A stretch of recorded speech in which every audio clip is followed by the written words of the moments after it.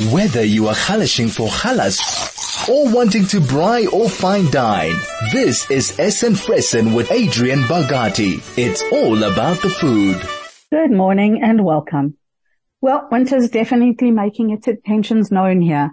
I've spent a lot of time traveling into Botswana and Zimbabwe, here in South Africa to Mpumalanga and Limpopo province, where thankfully the days are still well into the upper 28s or 20s and even 30s, which is my kind of weather.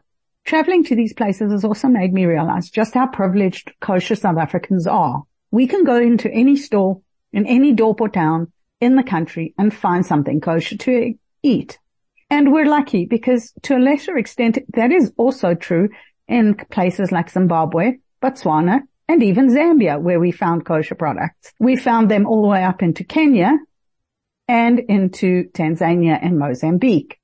So we are very lucky. Living in a small country or on the southern Saharan African countries are all linked quite well, and we can get kosher food or kosher products, not food so much, pretty much anywhere. But now I'm getting ready for a very big trip to Botswana at the end of the month. So I thought I'd share a little bit about the planning that goes into this trip. Whether you're in Hoedspruit in Limpopo, Hazyview in Mpumalanga, or even Kasane in Botswana. Once the trip has either been booked or there's a serious inquiry about a kosher trip, I get contacted either by the hotel, the travel agent, or the guests themselves. And the planning that goes into getting a lodge ready for a kosher group, whether it's 2 people or 20 or 40, is almost exactly the same. Crossing borders, though, is a little bit of an issue, as we're no longer allowed to take meat into other countries. And getting a permit doesn't actually mean they'll allow you in. So that's a bit of a hit and miss thing too. The first thing we have to ask the clients is, are they Chalav Yisrael or not? Chalav Yisrael does limit what we can take because obviously South Africa only has one Chalav Yisrael producer currently. So, menus are limited and what we can get is also, which means when the lodges drop their menus and we adapt them to kosher, we do have to make adjustments, for people with, having the ordinary kosher milk and cheese available here. That does make it a little easier. The second thing we need to know is the destination. Some lodges are actually better equipped for kosher than others. There are a few lodges around the country that have built themselves separate kosher kitchens. Some are under the Best Inn and some are not. Just have to ask. They'll tell you. And there are plenty of places to go. But one of the most difficult aspects of providing kosher food made on site, like fresh on site, is not only the availability of kosher food, but actually going into a kitchen where we've never been before. We go up usually the day before to kasher and everything, but we have no idea what's going on in there. We've never seen the kitchen before in some cases, and we have to convince the chefs. And this usually starts a few weeks before, because it's about 5 weeks before the clients that we do the bookings. You have to convince the chef to make you a bit of a space that is totally separate, away from his main production or her main production. And that sometimes can be different. One place that we have been to, we've been there 4 times with 4 different areas to prep. So every time we get there, they give us another one, and sometimes better than others. So that's been an interesting part of this experience over the years. But it's also where my meal planning and budgeting experience comes in. So currently I'm working on a trip for 40 people to Botswana for just 2 nights. And the planning and logistics that have become involved is very interesting. Obviously starting to try get meat into Botswana is a little bit of a problem. There is a ban on all beef products in Botswana due to a recent minor outbreak of foot and mouth. So we've got a permit for this trip now, but a permit's not all that's needed. We now also need a letter from a rabbi stating that the meat is specifically for religious use only and not resale. Then the meat must be frozen, vacuum sealed, and even this is not a guarantee that we're going to get it into the border, which means we have to change from the planned meat braai to a fish braai, because we can at least get kosher fish. I have been privileged this time. It's the first time I've been allowed to go on site beforehand, speak to the chef in person, and actually have a look at the kitchen. So that's been a great help. I was lucky to do something that is a little bit more fun. That is, spend somebody else's money buying the kit. We bought crockery, cutlery, pots, pans, knives, forks, everything, including some gas burners and an oven. So that should make life a lot easier. You're listening to the Essen Fressen Show on Chai FM. I'm Adrian Bogati, your host. Whether you are chalashing for chalas or wanting to braai or fine dine, this is Essen Fressen with Adrian Bogati. It's all about the food. I'm Adrian Bogati, and we're talking about like my planning on how to get overseas or into Botswana for a trip. It's a very simple menu, as I said, but getting the meat in may be a little difficult. It's 2 braais and 2 buffet lunch breakfasts, and then the lunch is just, snacks that the clients are going to pack themselves from what we put out for the breakfast buffet. So obviously for the breakfast buffet, we do need to make enough to cover that they can take their snacks on. Plus I went shopping with the person there and we bought lots of kosher snacks. We found all sorts of products from South Africa. So much easier than expected, and it worked out really, really well. I mean, these trips are great. They're fun. They're exhausting. We start early in the morning and it is generally an 18-hour day. And unfortunately, we don't always get to go on the game drives because somebody has to stay behind in the kitchen. So that's another issue. Then we've got to get through the border with our own things. And I found that I have been able in the past to take my little frozen packaged meals, and nobody's ever stopped me. It's in my suitcase. I think it quite depends on the quantity that you take through. I mean, it went through the scanner and everything, but nothing, I wasn't stopped. So the second thing I'm going to talk about, because that's enough about my travel and my planning. It's, when there's a chef involved, the chef does the menus and the meal planning and the shopping. When there's no chef, then I'm involved with the hotel chef and we discuss the menus and what items and where to buy it from here in Johannesburg, and then get it delivered to them out wherever they are. If it's in South Africa, that's a little bit easier.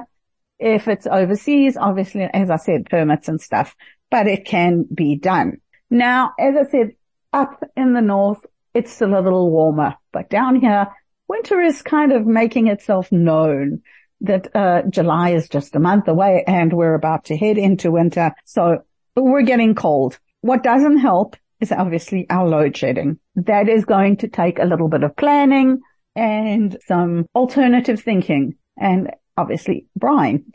Lots and lots of braaiing. So one of the things I can advise you on when cooking with load shedding in mind is if you are going to have load shedding at dinner time, make your meal in the daytime. And then if you don't have one of those Wonder Bags to keep it warm, because it does keep it hot for 8 hours, or if you like me, you don't have a big enough one, what I suggest is wrapping everything in newspaper and then putting towels and blankets over it. It will keep it warm for quite a long time. The other option is a gas braai or a gas skottel or whatever. Not the greatest to have inside your kitchen. When it's, if it's small enough, you can do it, but then you at least can have a hot meal. And definitely invest in some thermos flasks for keeping water hot and keeping soup hot. And that's where my next thing is. So keeping yourselves full and nice and satisfied in winter is an important thing. And one of the problems in winter is, for most of us, we tend to crave carbs and starch because they're heavy foods, they're comforting, and our bodies do need it when the weather is cold. And obviously the sun time, the amount of time the sun is up is a lot shorter. It is definitely a comfort food, and it's important that we understand. And it's where this horrible saying, summer body, comes from. I hate that term.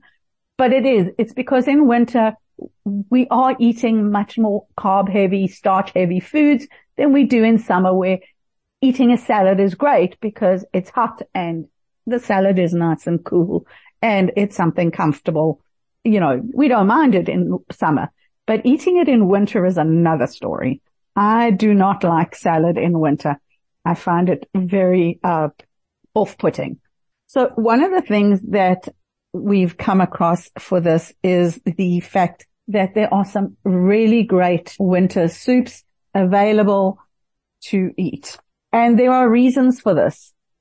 In winter, we do crave the carbs. This is true. And here are some of the reasons for that.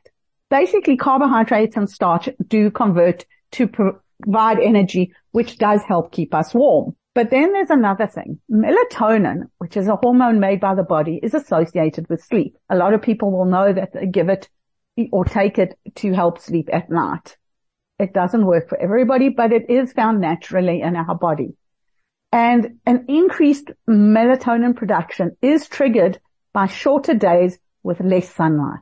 Higher levels of melatonin in winter months may cause you to feel more sluggish or tired during the day when paired with cold temperatures or stress. And this is something that makes quick energy boosts from chocolate or coffee really, really tempting when we need to. So that's an important part of why we crave this carbohydrate-rich food. Research has also suggested that a decreased exposure to sunlight lowers level of mood-boosting hormone serotonin.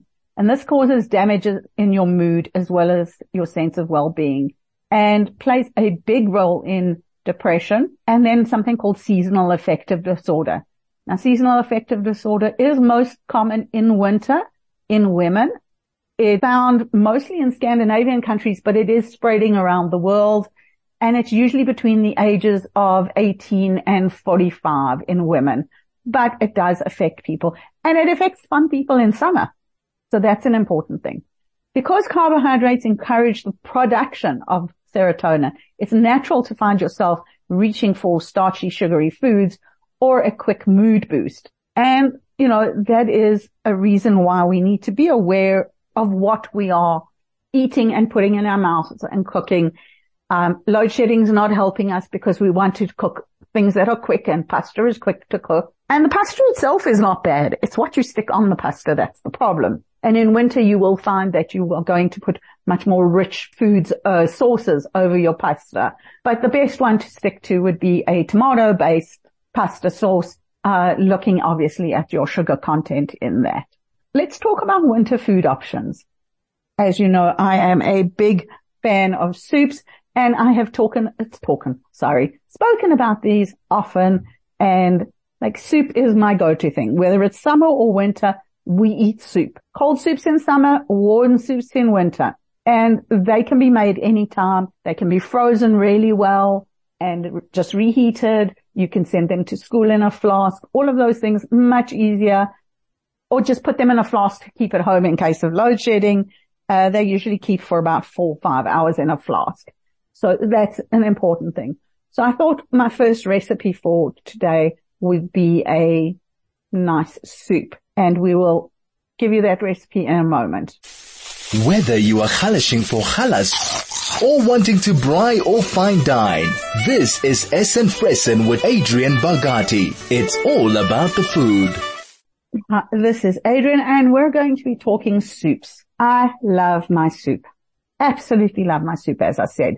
So the first soup I'm going to share with you is a really healthy, quick lunchtime soup, and it's full of warmth and energy, and it's really, really a healthy one. It's a low GI soup. Low GI means low glycemic index, which means it keeps you not only full for longer, but it keeps your sugar levels at an even keel. So it's great for people who are diabetic and people who are just wanting to eat well. The soup carbohydrates, it's 26 grams for a serving. It's 694 kilojoules per serving. So really low, healthy soup. It's adapted from the recipe book called Eating for Sustained Energy by Lisbeth Davenport and Gabby Steenkamp. These are pretty much my go-to people for low GI foods. They sort of were the pioneers for South Africa on glycemic index. So minestrone soup, it says it serves 6. In my house, it only serves 4. So I do double up. Very important. Your ingredients that you will need, please note you will be able to get this off IFM's website later. You need 5 mils of canola oil or olive oil, whichever you prefer, 2 onions finely chopped, 2 cloves of garlic crushed, or 2 teaspoons of minced garlic. I use the squeeze bottle garlic. I'm lazy. 1 can, 410 grams of butter beans drained please make sure it's not the one in tomato sauce, but it's plain. The truth is you can use any beans, but butter beans work better. 1 stock cube or 4 teaspoons of stock powder, 6 cups of water, 2 carrots diced. Now you can use frozen carrots if you don't want to be chopping, or you can use carrots that, are just slightly not as fresh as you would like, but not ready to be thrown out. 2 sticks of celery sliced, 2 baby marrows chopped. I do sometimes actually grate mine rather than chopping them. It just thickens the soup nicely. And then 3 tomatoes diced. You use 1 cup of small durum wheat pasta shapes. So what I do with this is when I get, when you open your pasta, your spaghetti, your macaroni, whatever pasta it is, there's always bits at the bottom that are like broken. I actually just keep those in another little jar and I would add it to the soup then. The other thing you can do is take your spaghetti and break it into small little pieces to put in. 2 teaspoons of chopped flat leaf parsley.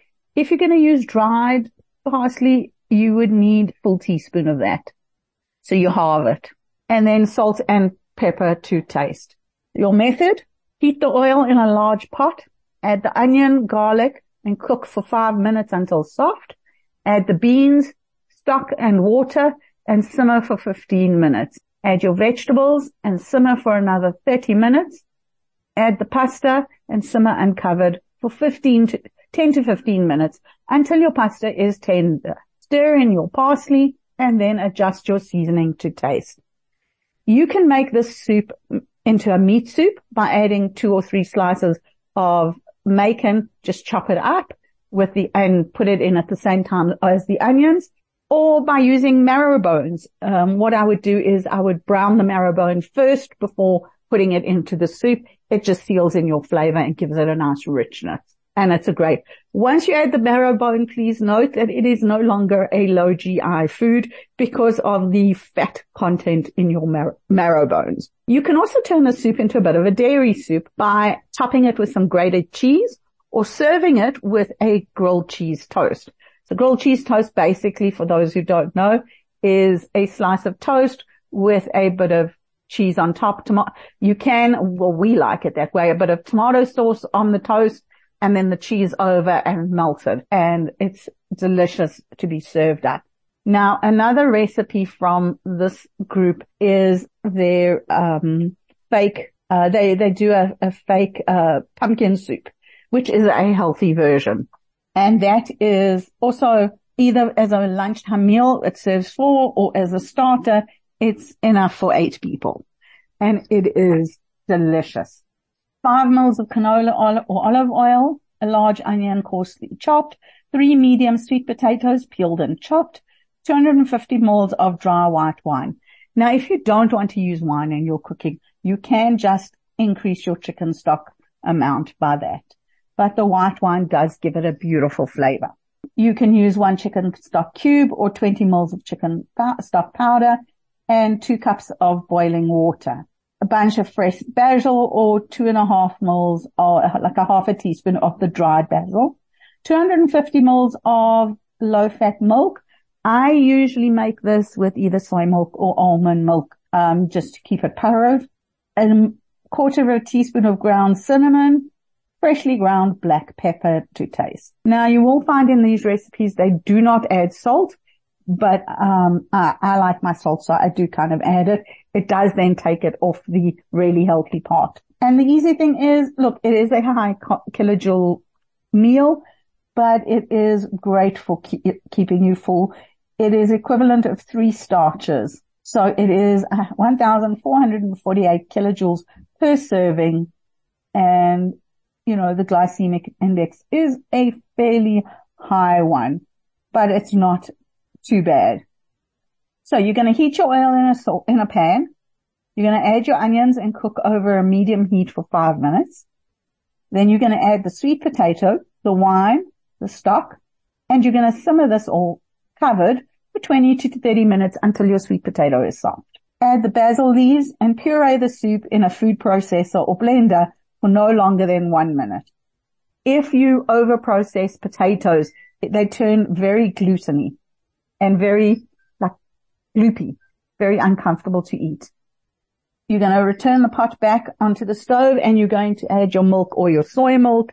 your cinnamon, and your pepper to taste and see how that goes.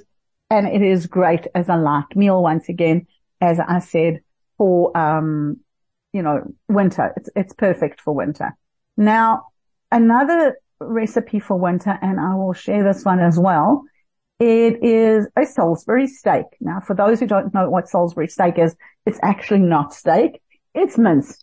And mince is a nice budget-friendly meal that this turns it into something slightly more, upmarket.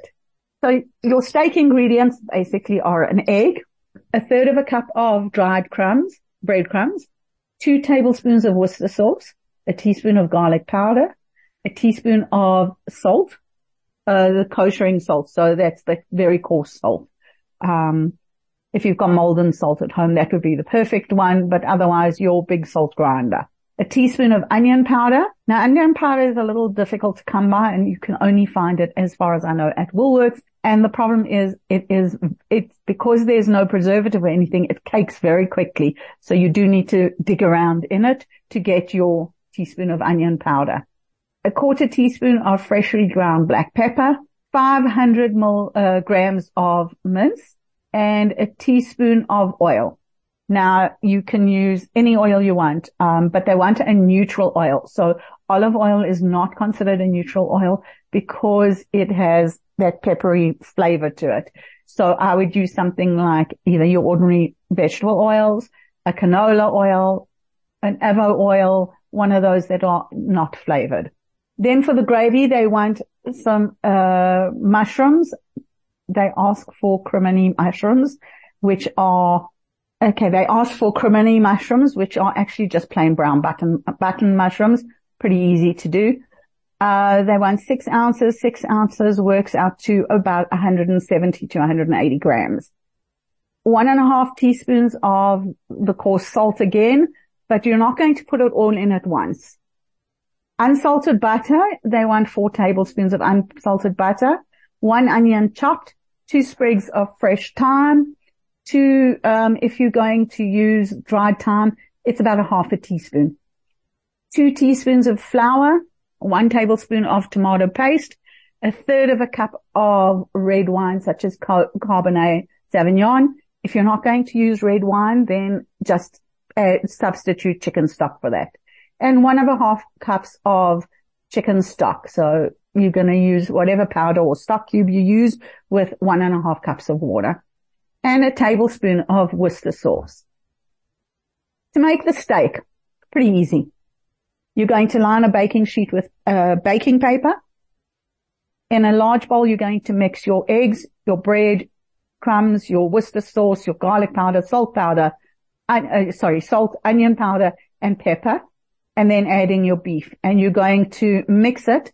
You can use gloves, but I prefer to use it with my hands because I want it to be able to be kind of sticky on my hands, so that's when you know it's done. Then in a large pan or pot, you're going to heat a teaspoon of oil over a medium heat and just take off a small piece of the beef mixture and put it in the pot and cook it until it's brown on both sides, just so that you know, basically this is your taster. You can skip this step if you'd like. And then you season it, whatever's left, to adjust the taste to that taster. It's not always necessary though. Then you're going to form your beef mixture into little oval patties. They can be about, I'd say, like mini burger patties. They don't need to be big ones. Mini burger patties work better over this. So I would say about 5 centimeters and then about 1 centimeter thick. You're going to arrange on a prepared sheet. You're going to just make the burger patties, put them on your baking tray that you've lined with baking paper, and then using a clean finger, obviously, you're going to press little dimples into each patty, 8 to 10 of them. So it's going to get this like little fluted shape. In a large pan over the medium heat, once again, you're going to heat the remaining oil, and you're going to place each of these patties into the pan and reduce the heat to medium. So from medium high to medium, you're going to cook it. Don't touch it. Don't mess with it. Just let it sit in the pan for 2 to 3 minutes cooking until the bottom is really nicely browned. You're going to turn it over and you're going to do the same thing on the other side. 2 to 3 minutes so that it gets a nice dark crust. Just don't burn it. And then put it onto a plate to drain. For the gravy, you're going to use some of that oil from the cooking of mixture that you did from the fat that's drained off your beef. You're going to keep 3 tablespoons of fat from that and then get rid of the rest. You're going to take the heat back down to medium. You're going to put your oil back in. You're going to add your mushrooms and a 1/4 cup of water. And you're going to stir occasionally until the mushrooms are like a nice deep golden brown. And so is the liquid. It'll take on the color of the mushrooms. 6 to 8 minutes. You're going to season it with about a 1/2 teaspoon of the salt and put it in a bowl. Take it off the heat, put it into a bowl. Using the same pot, which is what I love about this recipe. It's one pot only. You are going to melt they want butter, but you can use margarine or oil. You're going to melt your margarine. You're going to add your onion, your thyme, your 1/2 teaspoon of salt, and you're going to stir that until the onions are slightly soft and translucent. Takes about 5 to 7 minutes, depending on if you're on a gas or electric stove. Then you add your flour, your tomato paste, and cook. Stir frequently until the tomato paste is darkened and beginning to stick to the skillet. It takes about 2 minutes. Add your wine and cook, stirring slightly until it's reduced to a thick, jammy paste. It takes about 2 minutes. Slowly whisk into your stock and your Worcester sauce into this and bring it back to boil over a high heat. Then reduce to a medium-low and simmer, stirring occasionally until it's thick. Remove your thyme, so through a strainer, because nothing worse than getting a mouthful of this thyme, and stir in your mushrooms. Return the steaks to the pot as well, covering it with the sauce, and simmer for another 4 or 5 minutes and adjust your seasoning if needed.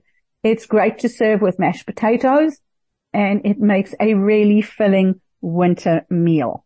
So I hope that helps you with some ideas for winter. Up next, we are going to talk about kashrut updates from around the world. Whether you are halashing for halas or wanting to braai or fine dine, this is Essen Fressen with Adrian Bagati. It's all about the food. It's time for kosher updates around the world. And obviously we're going to start at home. So, Baker's Tennis Biscuits, the classic coconut rusks, are now kosher dairy with the Beth Din logo. Woolworths chocolate enrobed peanut brittle, 200 grams. So specifically with the barcode 600-787-5204-773 is dairy. This is with or without your Beth Din sign. Woolworths milk chocolate coated honeycomb 200 gram with the barcode 600-787-5100-396 are also dairy with or without the barcode. Before I carry on with the updates, I just wanted to make people aware. Woolworths prawn cocktail chips or something like that they serve. There are 2 kinds. The one seafood one is not kosher. The other one is. So one is a dark pink packet and the other one's a light pink packet. So please be very aware if you are buying those. Then let's continue. The following thirsty flavored sparkling waters are also now kosher parav with or without a logo. The lemon, the granadilla, the berry, the nachi, the lychee, and the pineapple. Then Health Connection, Whole Foods, Erythritol, and Stevia blend sweetener pouches and sticks are also kosher parav when bearing the Beth Din logo. The following Clicks products are now certified with a Beth Din logo. The delicious range of milk chocolate almond nougat and milk chocolate cherry Turkish delight are both milchik, they're both dairy. Then the delicious cherry Turkish delight, delicious almond nougat, and the cranberry and almond nougat are parav. Please check the stamps. First choice UHT flavored vanilla custard incorrectly bears the Beth Din logo of parav. This is actually dairy. So they have contacted the company and corrective action has been taken. Kamati Foods popcorn Caramel bears the incorrect logo. The product is dairy and corrective action is being taken. Then from Manchester Beth Din, La Brioche, French chocolate croissants. They bear the NWK, which is Northwest Kosher Paref symbol. The product is dairy equipment and should not be eaten with meat. Products bearing NWK symbol are products certified by the Manchester Beth Din that are dairy chalav stam or made dairy chalav stam equipment. So that's it. Please also be aware that there is a circulation going out that there are incorrect or illegal sort of fake kashrut signs that can now be found all over. Then there is a kosher alert for a kosher wine that was from MK Kosher. It was being brought to our attention that wine produced in Israel during Shemitah year is being sold in Montreal. This is indicated by the mention of Otzar Beth Din on the label from the 2022 harvest. Please bear in mind that this wine may pose halachic concerns. Contact your rabbi for guidelines before using it. So there are a few wines like that, so please be aware of it. Then please you see here commonly confused symbols as well. There are Montreal Kosher and Monterey and Manchester Kosher all look very similar. They're symbols. So please remember, check with your rabbi which symbol meets your standard. I've said this every time. So Tabasco green jalapeno sauce is certified kosher by Rabbi Greenblatt even when missing the K symbol on the bottle or the box. But please note it is always kosher. Then Emek Hafer Apiary recalls the brand of pure honey from Wildflowers, 350 grams, used by the 5th of March 2026, and Taman brand pure honey from Wildflowers, used by 5th of March 2026. Forgot the Americans do their labeling different. And the other one is used by the 25th of May 2026 because they actually have milk in them. So that's an important thing to remember. Then KVH Kosher, New Haven shop is no longer certified kosher. It is shop 112 Amity Road. That one is still kosher. The one in Whaley Avenue in New Haven is not. Trader Joe's instant coffee is recalled because of glass in the product. So please be aware of that. Then Texas Pete. They have recalled the Texas Pete buffalo wing sauce due to undeclared soy. And then faux kosher symbol on pediatric Devite drops. Pediatric Devite drops made by Akron Pharma Labs bears a fake kosher symbol. The symbol that claims the product is kosher was created by an Indian company that certifies product. There is no rabbinical certification associated with this product. So please be aware. Colgate disposable toothbrushes. Ooh, this is an interesting one. They are not kosher and made from pork. Please be aware that it is a gelatin source. Very important. And that is all my updates for today. Please stay warm and stay sunny and light despite everything. I am Adrienne Bugatti and I was your host.